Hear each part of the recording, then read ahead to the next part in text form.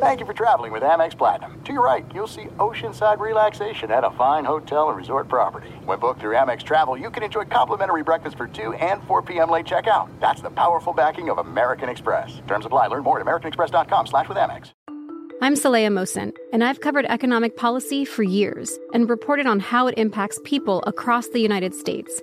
In 2016, I saw how voters were leaning towards Trump and how so many Americans felt misunderstood by Washington. So I started The Big Take DC. We dig into how money, politics, and power shape government and the consequences for voters. With new episodes every Thursday, you can listen to The Big Take DC on the iHeartRadio app, Apple Podcasts, or wherever you get your podcasts. The Volume.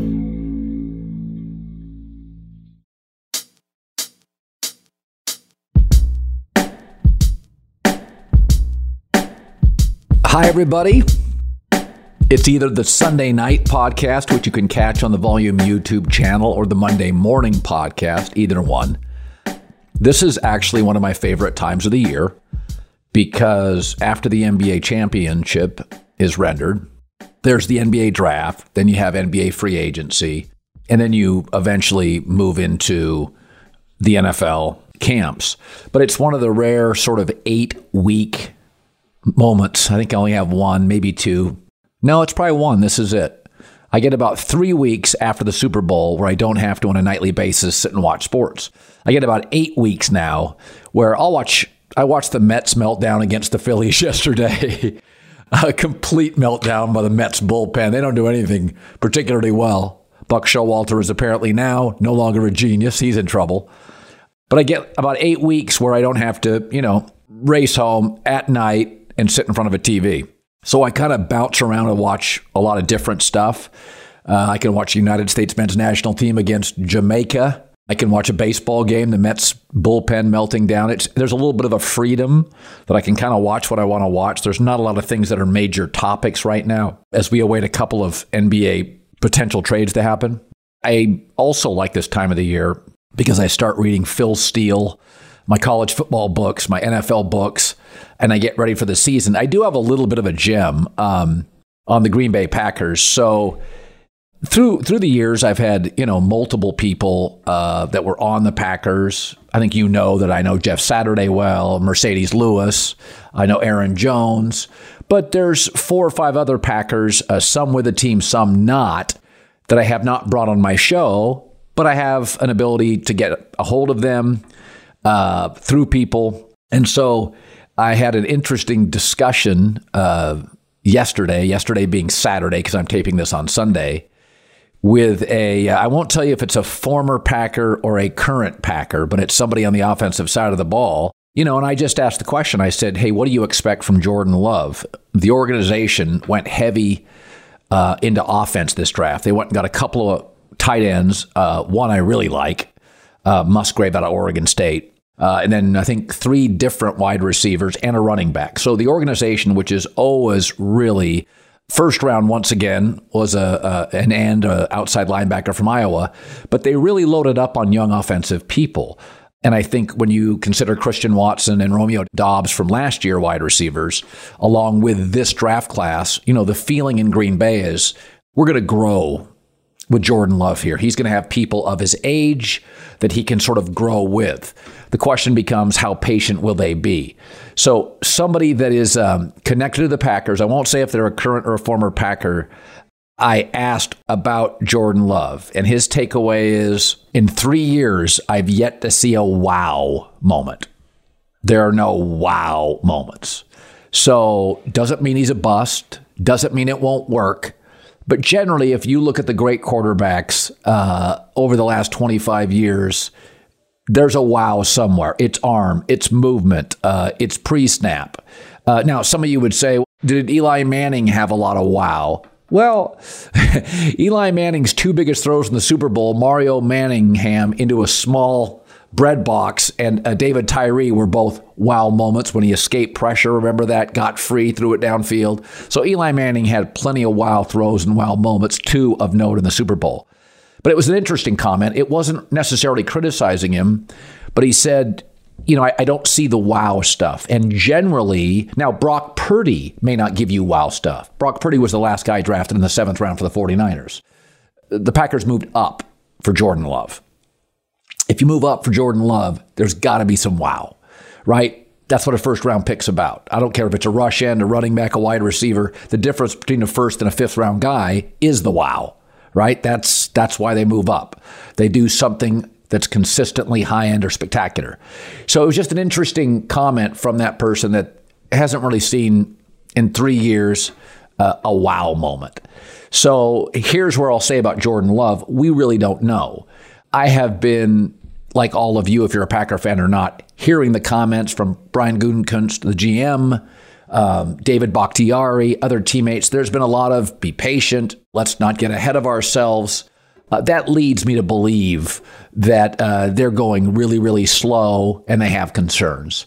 I've said this. When Aaron left, my takeaway was, all right, young quarterback, he's going to work with these young guys. We don't know anything. I also think that if something had been spectacular, the video would get out. And I remember Patrick Mahomes' first year in Kansas City, his first camp, he made many spectacular plays, but there was one play in particular when he threw it sidearm into the end zone, beat coverage, and that video leaked out.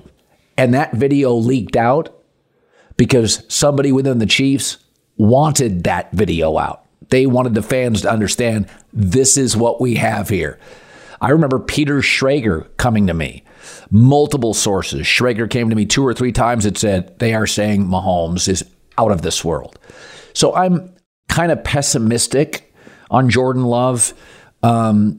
With all the cynicism and the questions, if there was a great piece of video, if there was a great moment, we'd see it. You'd hear about it. Because we all know Aaron leaves Jordan Love's team, there's going to be some backlash, right? There's going to be some pushback. There's loyalties in that locker room now to Aaron Rodgers. I've said this for years. Stuff leaks out when somebody wants it out, right? When nothing gets out, the organization doesn't want it out. Remember when Tua was getting a lot of pushback? Was it a year or 2 years ago? And suddenly there was these pieces of video out of the Dolphins camp with perfectly thrown Tua bombs down the field. That got out because somebody wanted it out. 4 years ago, when the Giants drafted, Dave Gettleman, the GM, drafted Daniel Jones with a number 6 pick, there was a lot of heat on Gettleman and the Giants. It was a reach then, it's a reach now. You started getting in camp these slow motion Daniel Jones video vignettes suddenly being released and leaked out of the Giants camp because Gettleman was getting hammered. The Giants were getting ripped. This is a reach.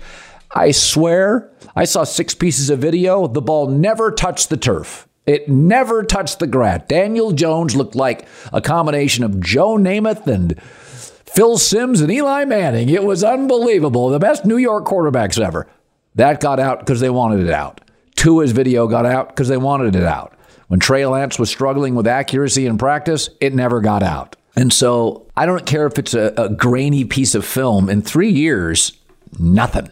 Makes me pretty pessimistic. Good news, it's a wonky division. NFC's never been weaker in the last 20 years that I can remember. I was looking through some NFL magazines, and nobody knows what to do with the NFC South. Saints, Falcons, Bucks, Charlotte, myself included. Derek Carr's the best quarterback, and so most of us, when you look at their defensive personnel, the defensive head coach, kind of feel like they'll just be, in a matter of attrition, they'll just win more games based on a better quarterback and better defensive personnel.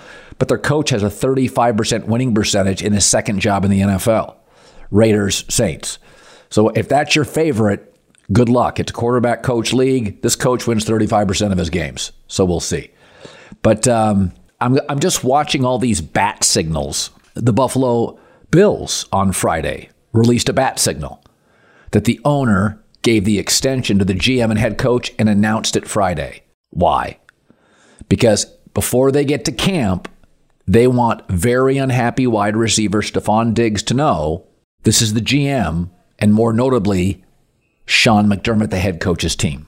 So you're not happy, you're noisy, you're grumbling. Just a heads up. We know you signed a contract recently, but the camp and the team goes through Sean McDermott.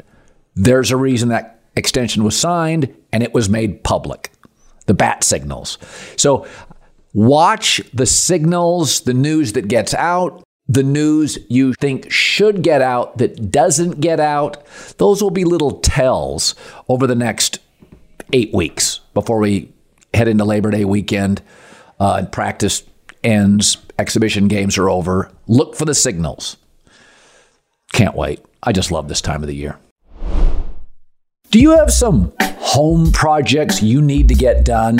Whether you own the house or you rent it, in your apartment, your condo, or your townhome, Angie's List is now the Angie app for all your projects at home. Whether you're moving, installing something, or cleaning something, they have a network of pros that you can rely on. They've been rated and reviewed by others in your area. Hundreds of projects, big projects, or smaller, more specific projects. It could be as little as a leaky faucet. They have the projects priced up front. It's fair and it's clear. You'll know the cost before you start. Download the free mobile Angie app today or go to ANGI.com. Angie, your home for everything home.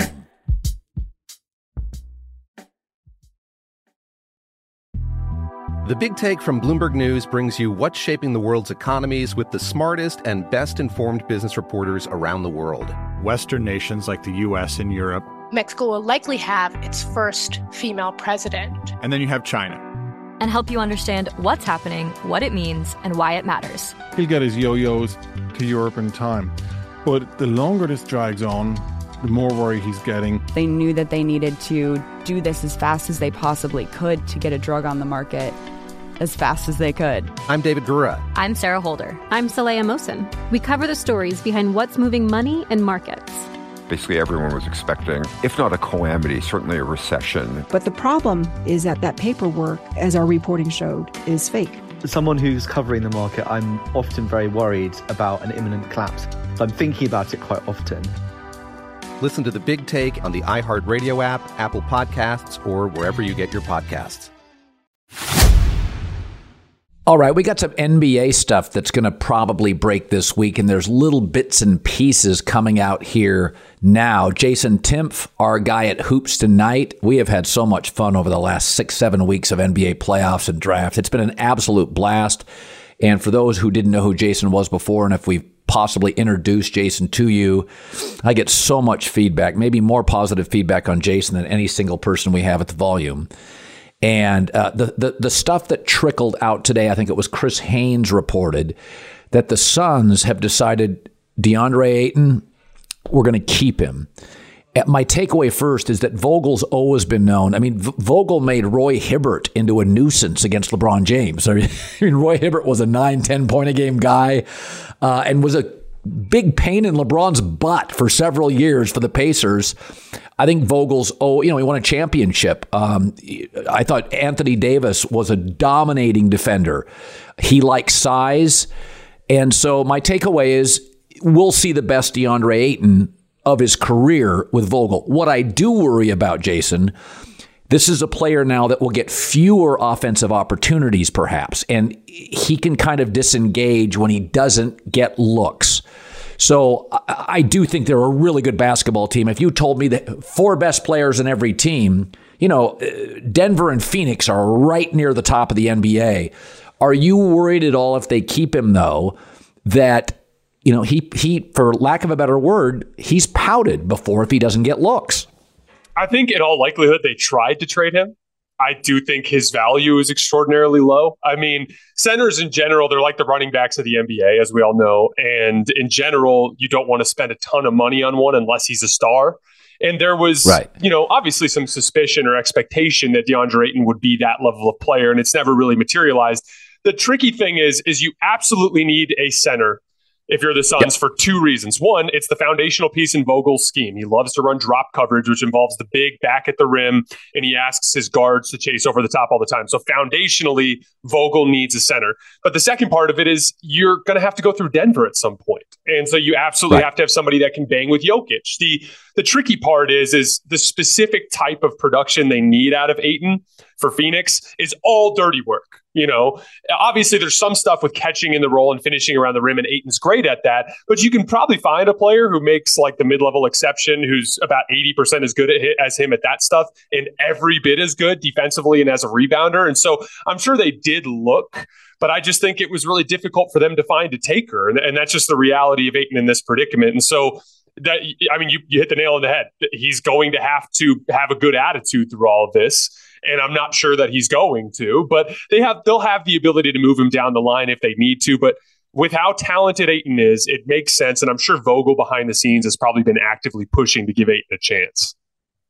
Yeah, I've said before, I think the word star is overrated. Zach LaVine's a star. I don't know if he's a winning player. Westbrook's a star. I'm not sure he's a winning player. Same with John Wall. I think the word I always use is impactful. Are you the kind of player that matters in a playoff series?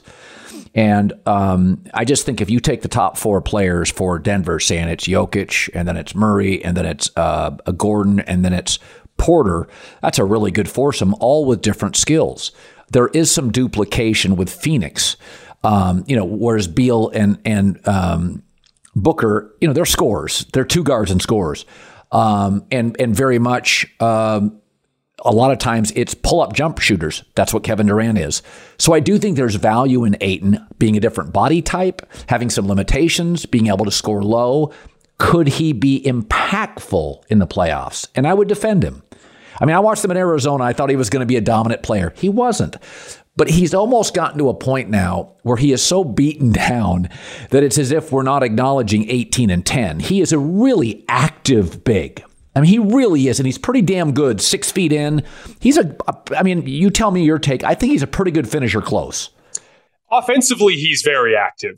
He does struggle with motor defensively. And the problem with when you are trying to build your defense around a center as a foundation and he doesn't play hard every possession, that's a really difficult speed bump to get over. And here's the thing. Vogel's going to be on him about it nonstop. You mentioned the talent piece. Bradley Beal unquestionably makes them better. You turned Chris Paul and Landry Shamet into Bradley Beal. Of course he's better. But I do believe in diminishing returns in basketball, especially when you have that type of redundancy. The example I'd give is like, you need a superstar to break down the defense. Then you need quality role players to finish possessions when the ball ends up in their hands after the defense has warped towards the star. So how much of a gap is there between a Bradley Beal and a KCP to start possessions? A massive gap, because Bradley Beal is so much more gifted offensively.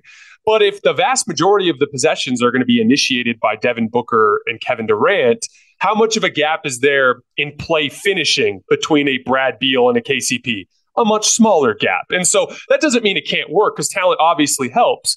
But the only way this is going to work is if all four of those guys, not just Ayton, but all four of those guys really embrace the dirty work. Because what happens on a Denver Nuggets team is Jamal Murray and Nikola Jokic take on that initial creation role, and KCP works his ass off all the time.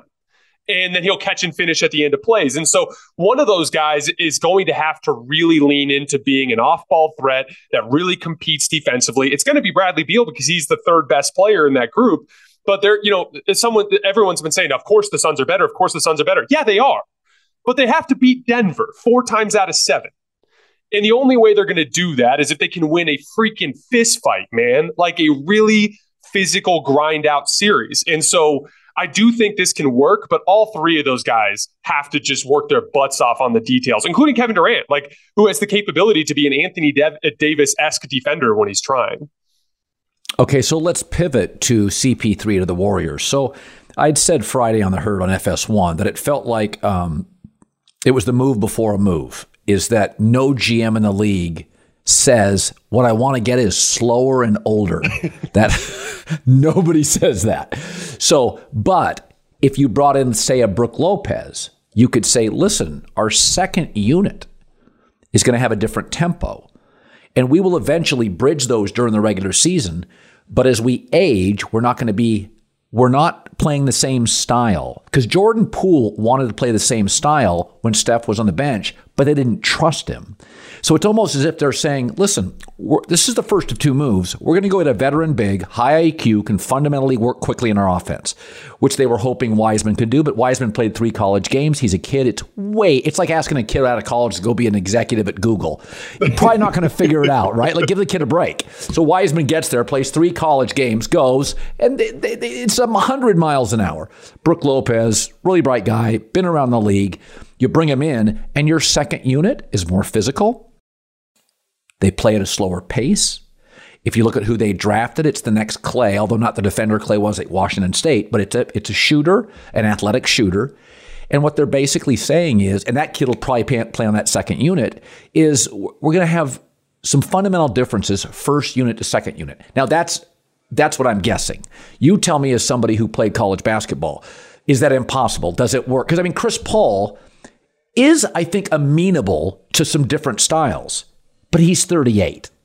Okay, there is no next gear. This is what he is now. Like, if you were on 7 years ago and say, hey, Chris, we're going to ask you to, play a little faster. This is what he is. He's a walking up the floor guy, right? My take on Chris is that this is the first of two moves. And I think they're going to go get a Brook Lopez type. Does that make any sense, or am I just reaching? So again, I think there's 2 different angles to look at the Chris Paul trade. Was it the right use of the asset? I don't know, because he was a big salary that you could have brought back multiple players. Like, obviously it makes them better because you're turning a kid into a grown adult at the guard position. Like, for instance, there was one player in the NBA Finals below the age of 25 who played over 100 minutes. It was Michael Porter Jr. He's 24, and he was the one guy who really struggled. Because kids struggle at the later phases of the NBA playoffs. Now, Jordan Poole actually did play great in last year's postseason, but that's an anomaly. And most of the young guards that play in the postseason look more like what he did this year. So they upgraded him to a sound veteran presence that might not have the highs that Jordan Poole brought, but is going to be much more stable. And if you look at their on-off numbers with Steph this year, they were plus 47 in the playoffs with Steph on the floor, minus 49 without Steph on the floor in the postseason. And that's a Jordan Poole issue, isn't it? Yeah, because he's too unstable in that spot, and and Chris Paul obviously is slower and older, but Jordan Poole is one of the worst defensive guards in the league this year. In the regular season, the Warriors were plus 268 with Steph on the floor, minus 120 without him. So obviously it's about helping them survive the non-Steph minutes. Here's the thing. The style differences could not be more dramatic. And I found some numbers that are absolutely stunning. And these numbers are per synergy. So the Warriors ran just over 2,200 pick and rolls last year, which amounted to just 24% of their possessions, which was dead last in the league. Chris Paul by himself ran over 1,100 pick and rolls, which was 77% of his possessions, which was number 1 in the entire league. So you have the guy who runs pick and roll more than anybody in the entire NBA on a per possession basis going to the team that runs it as infrequently as any team in the NBA. So the styles are really, really weird there. But the one thing, though, is they do inevitably have to lean more on pick and roll in the postseason. And so the way I look at it is like it's a move for the playoffs, because what happened in the Lakers series is AD was shutting all their stuff down on the back line when they were running their motion. And so they had to just go to Steph high pick and roll, and he got fatigued and he wore down and his jumper started missing. If you could toss some of those possessions to Chris Paul, maybe you lighten his workload and Steph is able to stay at his ceiling longer in the playoffs. So listening to you, I think you said it more eloquently. So the first thing they make this Chris Paul move for is to limit the damage when Steph's not on the floor. So they look at analytics like you and I would do and go, we're bad when Steph's on the floor. How do we get less awful? So if you could cut that in half, you win more games. You win more playoff games. You win more road games. The second thing is, I think to your point, you have to run some pick and roll in the playoffs. A Brook Lopez, a Chris Paul. So why not get a guy who runs it as often and frequently as anybody else? So I do feel like, to your point, what they're saying is, listen, our non-Steph minutes will be significantly better. We won't be a peak and valley team. We'll be a peak plateau team plus. Secondly, let's acknowledge that we probably now at this point have to do some pick and rolls. So why not get a guy who's is as good as anybody that's ever done it, or certainly in a small group. So as you explain it, I think to myself, oh, those are wins. I don't know if they're title wins, but the non-Steph moments, I mean, those are atrocious. That's the difference between a W and an L in a road game or a playoff game. I mean, that's the difference. Absolutely. It absolutely is. I mean, like a lot of times we try to simplify for the theatrics of it all. We try to simplify basketball down to like a matchup of superstars, but it really is a team sport. I mean, Nikola Jokic just won without a backup star because the team is so sound down the roster, right? I mean, here's where I have an issue with it. You need size and athleticism on the front line. You and I agree on that. Because of their cap situation, they don't really have the means with which to sign anybody for anything more than a veteran minimum contract for the rest of the postseason. Or for the rest of the offseason. So they're not really going to be able to get that guy. So in my opinion, the best way to have done that would have been to try to use Poole's contract the way the Lakers used Westbrook's contract, as a vehicle with which to bring back multiple players. Does that make sense? So like, obviously, like you don't get D'Angelo Russell, Jared Vanderbilt, and Malik Beasley in the offseason market because they just cost too much. But if you have a giant contract and teams are moving these mid-level contracts around, it's a vehicle to bring back multiple players. They used Jordan Poole to bring back one player. So they did address a need. They addressed their high pick and roll need that they have in the late postseason, which, by the way, it's just literally the way basketball works. Teams scout too much. So all your sets stop working. They start switching things more frequently. You need guys that can work out a pick and roll and ISO in the playoffs. Chris Paul addresses that. Yeah. Helps you when stuff's off the floor. But I think it severely hampered them in their ability to address the front court need, which comes to an interesting follow-up. Like, does this end with Klay Thompson getting traded? Does this end with a different larger salary bringing back a different piece? I don't know if you noticed, but Rashawn Holmes got traded recently. And now all of a sudden the Sacramento Kings have like $35 million in cap space. You know who they'd love to have? Mr. Draymond Green. And all it takes is a lackluster. Now, I think Golden State's going to get a deal done, and I hope so, because I think the Warriors are more entertaining with Draymond. But like they're going to have to, they may end up having to give up one of their core pieces to address the rest of their needs, because as you know, as someone who covered the Lakers pretty closely the last couple of years, the whole veteran minimum contract thing tends to be pretty underwhelming. Right. So let's, I want to talk about the Celtics and Porzingis. So I had said this last week. I think it makes them, they tend to get bunched up offensively late in games. And because Marcus Smart was never a true facilitator, they're always good enough on the defensive end. They just get clogged up. And Marcus Smart's a very alpha, very strong personality. Jaylen Brown, again, feels like he's more aggressive than Tatum. One of them leaves. So that battle, I don't think will be as bad. Porzingis he's not a great locker room guy. He's certainly not a leader, right? So now the team feels like it's more Tatum's. And it's not a knock on Marcus Smart, but he was kind of considered the soul of it. You know, he was going into his 10th year. He was older. He's hyper aggressive. He's at times their best defensive player. So they move off him, which I never had a problem with because he wasn't a true facilitator. Porzingis, not a great pick and roll defender, not a great locker room guy, gets hurt. But I do think when they get clogged up, we're dropping the ball, big fella. Go get a basket. Where Marcus Smart was really hot and cold. So that part, I think they're better offensively. But I think one of the other moves was, because everybody loved Marcus Smart, it feels like to me one of the moves was to create more clarity personality-wise that, Jason, this is your team. We're getting rid of the decade-long. That's what it felt like to me. It's like, we're probably not going to be as good defensively. We'll be better offensively, but there'll be more clarity on whose team it is. Does that sound crazy? No, I think you're hitting the nail on the head. I said this after the finals, but like one of the biggest lessons I learned this year. Do you remember after the Celtics lost last year, we're like, oh, they need another guard. They need another guard. And so they did, and they went and got probably the best guard you could have gotten last offseason. But then, the conundrum is it at the end of the game, it's still in Tatum's hands. Like, so the big lesson I learned is top end ball handling still matters way more than down the roster ball handling, and that's how teams like Denver and Miami win, even though they don't have the level of ball handling down the roster. Their best guy is just so damn good that it's hard to out execute him down the stretch of a big time playoff game. So like taking Marcus Smart out of the equation, kind of relieving that ball handling logjam, leans more into Jason Tatum. And we said this after the Celtics series, but I really do think the Celtics' best pathway forward to reaching back to contender status is, they got to defend better. They got to re-embrace their defensive identity.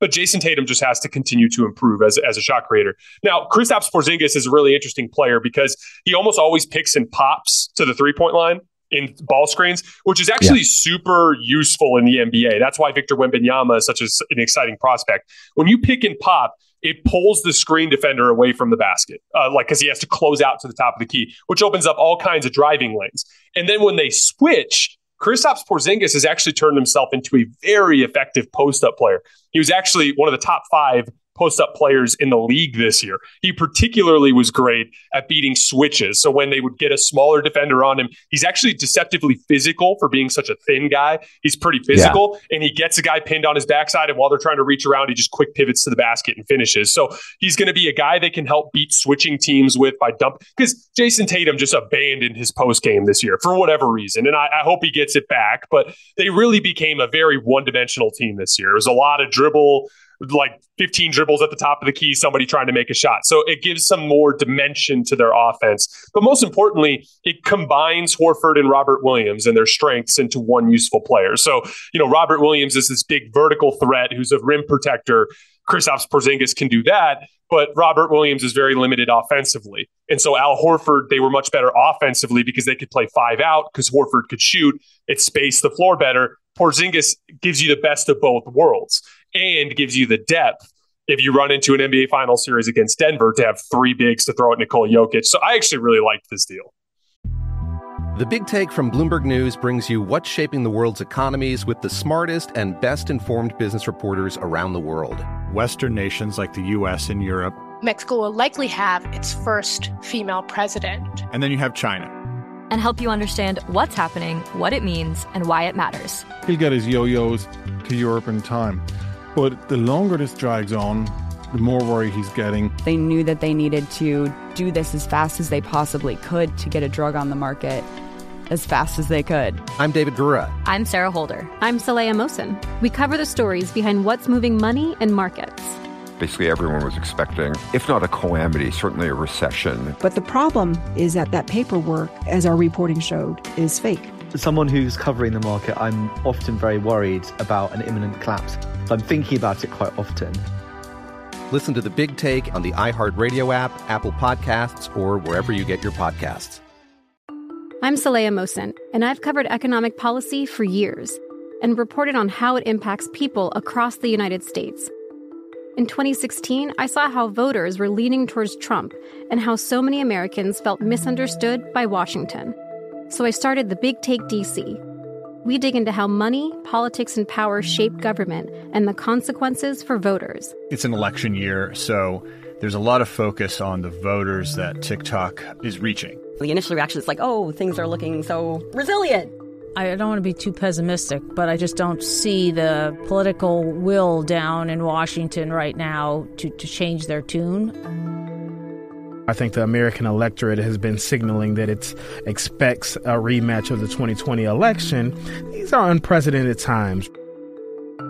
With new episodes every Thursday, you can listen to The Big Take DC on the iHeartRadio app, Apple Podcasts, or wherever you get your podcasts. So I was talking to a scout in the NBA who I've known for a while, and I said, what did you make of the draft? And he said, listen, the 3 best players went in the top 3, regardless of order. He said, Scoot, Wemby are going to be sensationally talented. Miller is a good fit for Charlotte. He liked him a lot. He's really, really good. That's who I would have taken second. The league's getting bigger.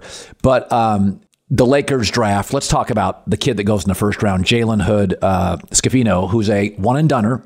So that's a good sign. Averaged almost 14 a game as a one-and-doner in college. Most of your most talented college kids stay for a year. You know, it's a tarmac. College basketball now is a tarmac. You're just waiting for the next flight. So he's long. Doesn't have a jump shot yet, but I never worry too much about that. It's the one thing even decent shooters who become like shooting guards, Booker wasn't that good of a shooter at Kentucky. I'm sorry, folks. He wasn't. Like Jamal Murray, it develops over time. His wingspan's like 6'10". He's long. angular, clever. He'll be a scorer. I looked at him and I looked at all his highlights, and whenever a kid goes one and done, the fans are like, he's overrated. He should have stayed in school. My takeaway is if he could become by the end of a season a top 7 rotational player with Rui and Austin and AD and LeBron, just rotational, that would feel like an enormous win to me. Is that reasonable? Absolutely. The thing with Jalen is he has a very specific skill set that is impactful with what the Lakers do. So you said he can't shoot. It's absolutely true in catch and shoot situations. He was awful as a catch and shoot player. And obviously that's going to hurt him in off-ball situations, which is probably why he won't close games for the Lakers, which is not what they're expecting from a draft pick. But what the Lakers do a ton of, because LeBron James and Anthony Davis have declined so much as shot creators, they use them as screeners a ton now. Like you literally saw that in Game 4 against the Warriors. It was Lonnie Walker running pick and rolls with LeBron James as a screener, like that kind of thing. So Lonnie Walker's probably going to be gone. Dennis Schroeder was not a veteran minimum contract player, so he's probably going to get signed. So you've got Austin Reeves and D'Angelo Russell, but at this point, you really are most likely going to end up with nobody at that guard slot coming off the bench yet, unless they end up hitting a home run in free agency. So Jalen Hood-Schifino, as bad as he is as a catch and shoot player, he actually shot 40% on pull-up jump shots this year.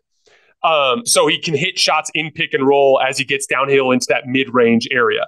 He also is limited as a passer to the weak side, like making cross-court passes to shooters, but he's very good at making passes to the roll man. You guys might know Trace Jackson Davis, who ended up going to the Warriors at the end of the second round. He was a really good big man that was one of Jalen's teammates, and he was awesome at feeding him in pick and roll constantly in just like little passes over the top and pocket passes. That's a great fit with Anthony Davis and LeBron. So I think the thought process there for the Lakers was we're looking for a backup guard. And for as high as he was picked, and with his physical tools, you hit the nail on the head. He's like 6'9" wingspan, 6'10" wingspan. Without shoes, he's like 6'4" and a quarter. So he's like 6'5" and some change. He weighs almost 220 pounds. So he's really big. That means he's going to be able to, defend up a position and things like that. Not a fantastic athlete, but that's kind of the trade-off there. They're not looking for upside from that pick. They're looking for immediate productivity at the NBA level. I will say though, Colin, I really like the kid they got in the second round, this Max Lewis kid. So he played at Pepperdine, freaky athlete, just a knockdown shooter, just like an absolute knockdown shooter. The player he reminds me the most of, do you remember Trey Murphy from New Orleans, that wing that can just shoot the piss out of the basketball? Like that's literally the kind of upside that I see from Maxwell Lewis. And so between him and Max Christie, the other wing they got last year, who's already bulked up and can shoot really well too, like the Lakers scouting department might be the best in the league. And they have so many hits between Austin Reeves and Alex Caruso and Kyle Kuzma. You go Josh Hart, you go further back. Like this is what an asset to a front office, to where even if you're cap strapped, even if you're struggling, to make the right trades, or you're just getting 2 or 3 useful players every couple of seasons that can, like Austin Reeves averaged 17 points and 5 assists and was really efficient in the postseason last year. Like they're getting really useful players out of the draft. So shout out to the Lakers scouting department. I read an article, and I think it was CBS Sports, and I apologize if it's not. And the writer was saying, for all the lamenting about the Lakers, he said, you go 6-7 years back, the scouting department's done a really good job for the Lakers, and they deserve props. And I think I said this to you on one of our earlier podcasts. The game is now so global. It stretches. I mean, the NFL, I've been told by an NFL general manager one time that if you just took SEC players, 60%, if you just said, I want to build an NFL team and only draft out of the SEC. He said, as long as you had a quarterback, he said, you'd be viable. He goes, that's how many athletes there are in the SEC. So think about that. The NFL, if you had the star quarterback and you just drafted the SEC, that was your picks. He's like, you could build, he goes, you wouldn't be the best roster. He said, but you could build like a viable roster. The NBA now, the map is not only not the South, it's the globe. And they're younger, and you have less tape and fewer games. So I always defend these NBA GMs. You've got kids in Europe playing against older players.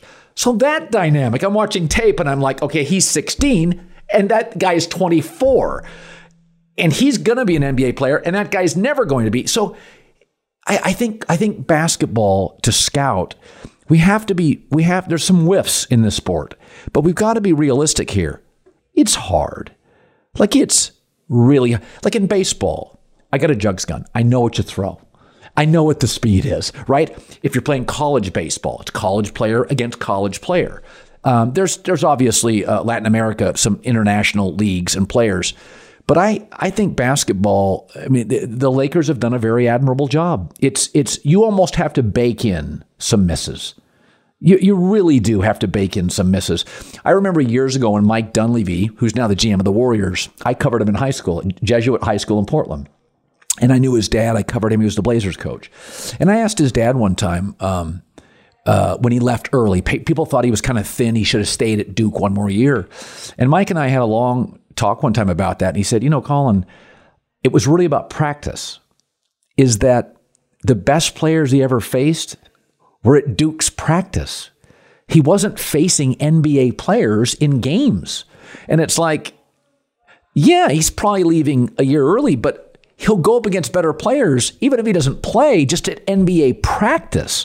And he said, you do get to a point where you're not leaving just for the money. You're leaving to get better faster, right? Yeah. So I guess my point is I always kind of defend general managers in the NBA and scouts. It's hard. The other thing is the younger people, I have 6 kids in my life. The younger your kid, the bigger the leaps they take. Like my son between 14 and 17 is a different person. In the NFL, you get a kid at 23. The gap between 23 and 25 is you're a little more mature. But I grew 6 inches myself, junior to senior year in high school. So your body's not done. You're emotionally not there. And you're asked as an NBA scout at 17 to put your arms around it and figure out this Rubik's Cube, this jigsaw puzzle of a young man. Boys mature slower than women. We never think about that. So of the two sexes, of the two genders, boys tend to mature much later. So you can draft a player and he goes sideways. He's a kid. He's got money. I guess it's a long-winded way of saying the Lakers deserve credit because it is hard to find your Austin Reeves. Undrafted players averaging 17, 18 in the playoffs. That is rare, man. That's needle haystack stuff. I honestly don't know how they do it because there are so many different elements that go into scouting. And like, obviously I do the best I can with my job, like with the tools that I have at my disposal, but demeanor is a huge part of it. Like, are they workers? Are they competitiveness, I think, is one of the most underrated traits in athletes, because there are a lot of athletes like the DeAndre Ayton thing. Like, hey, what's your goal in the NBA? To get to that second contract. I'd be like, what? Like, I can't even relate to that. Like, what are you talking about? Like, I get it. I understand, like, you want to provide financial security to your family. I'm not trying to undercut the money side of it, but like, I do think that like freakish competitiveness, like the unrelenting desire to be better than your peers is something that you have to try to identify. Obviously, physical tools and the certain limitations that take place there. Basketball IQ is a huge one. Like Austin Reeves in particular, a huge reason why he's been so good is he's just really a really smart basketball player. And so like he went to go play with LeBron James in a preseason mini camp, and LeBron like right away was like calling Rob and like sign this dude, because like LeBron picked up on, hey, if I have him as the 5th guy on my team, he just kind of makes everything gel and work. But I don't envy the job, because especially I'm sure it's gotten even more complicated post-COVID, but I wonder how difficult it is even to get close to these kids to get to know them and to learn what makes them tick before you make a draft pick. Like it's a really, really difficult job. And that's why I want to like shout out the Lakers scouting department, because they have an incredibly high batting average for what should be a career with a lot more misses than hits. You know what I mean? Yeah. By the way, one thing you didn't mention is it's the first time you deal with failure. Like, it'll be the first time in your career you dominated high school, AAU, college. You're going to fail. These are better than you. People are going to swat your shit. Right. It's like, how do you deal with failure? Like, some guys shrink, some guys battle through it. So, all right, finally, we'll wrap it up. We talked about this last podcast about the, and it's been the emergence over 7 to 8 years of the European basketball. And Steve Kerr has noted that the AAU form of basketball is not necessarily great for character building. Going forward, I think Adam Silver sensed this when he made the suspension of Ja Morant. And I think Adam's really bright. But I think Adam knew it was a moment. He's watching Zion go sideways. He's watching Ja go sideways. And he sees these mature European players. And I think he understands the value of our domestic players on his TV ratings. And this is not a knock on Jokic, but nobody in this league outside of Denver watched him for the first 2 years he was in the league. Nobody's watching these second-round guys.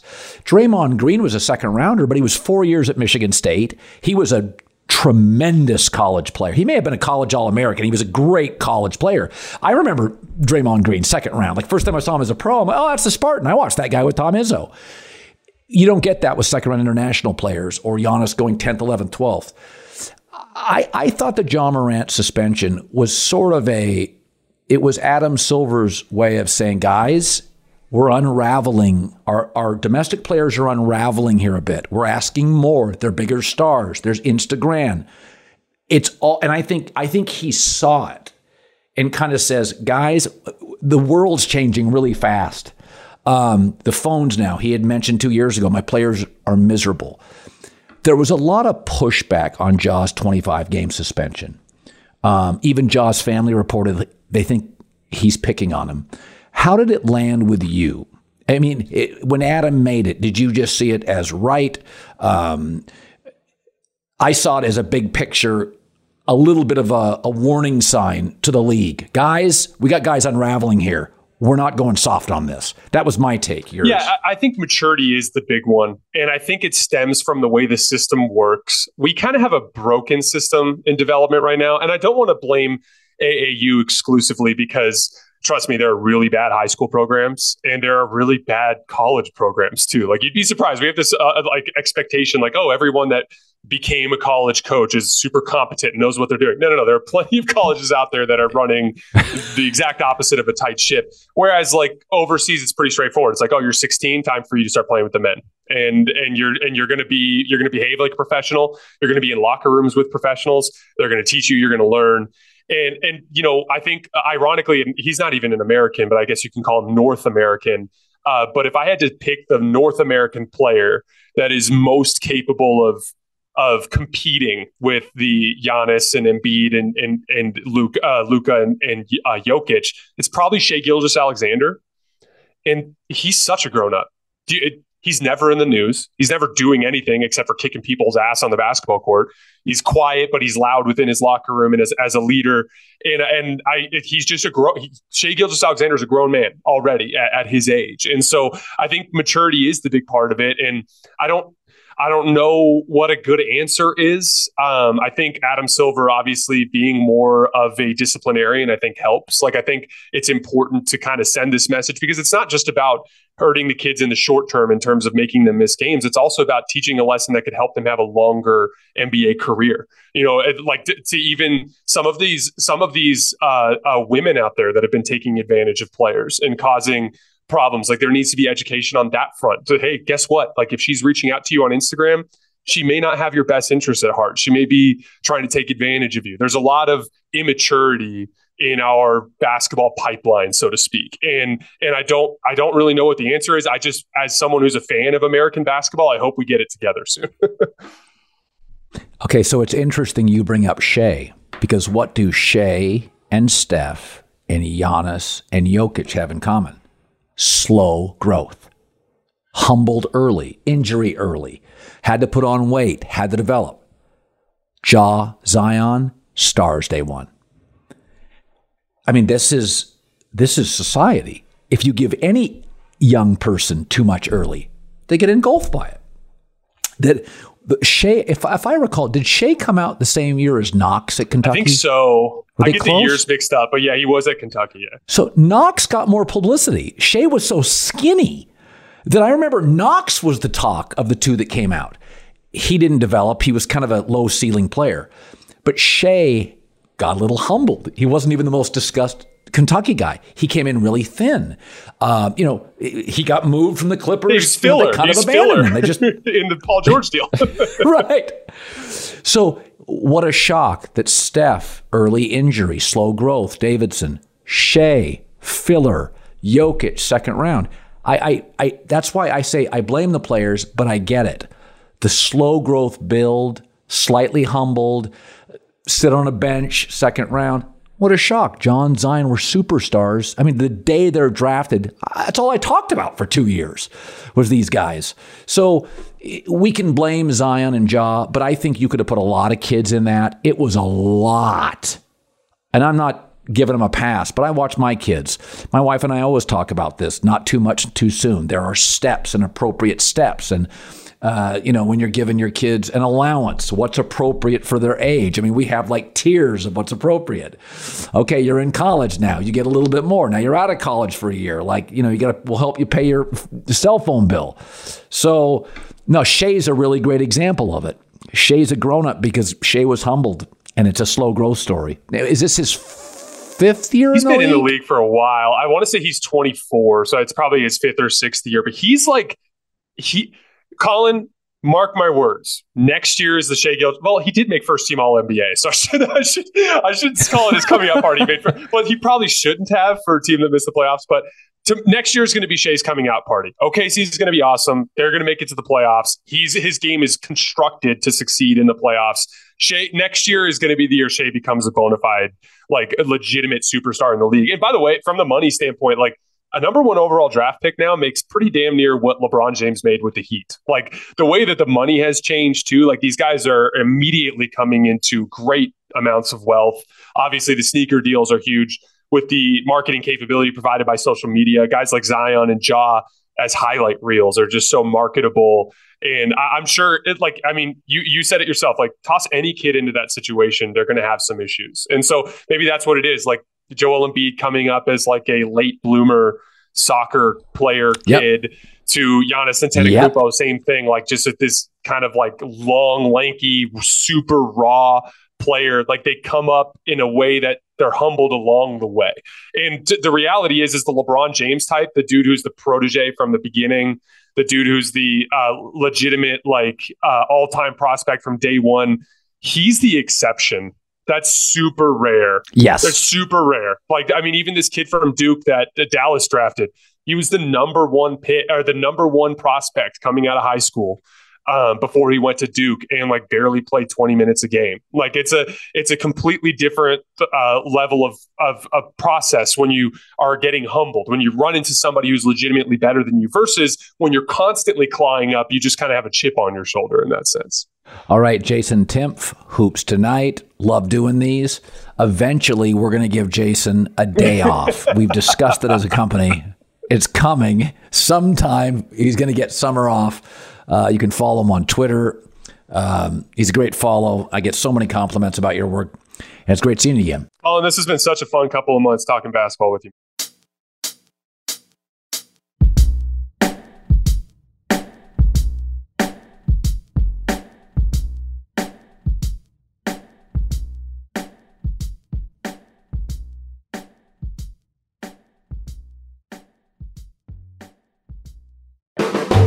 The Volume. I'm Saleha Mohsen, and I've covered economic policy for years and reported on how it impacts people across the United States. In 2016, I saw how voters were leaning towards Trump and how so many Americans felt misunderstood by Washington. So I started The Big Take DC. We dig into how money, politics, and power shape government and the consequences for voters. With new episodes every Thursday, you can listen to The Big Take DC on the iHeartRadio app, Apple Podcasts, or wherever you get your podcasts. The Big Take from Bloomberg News brings you what's shaping the world's economies with the smartest and best-informed business reporters around the world. We cover the stories behind what's moving money and markets. And help you understand what's happening, what it means, and why it matters. Every afternoon. I'm Sarah Holder. I'm Saleha Mohsen. And I'm David Gura. Listen to The Big Take on the iHeartRadio app, Apple Podcasts, or wherever you get your podcasts.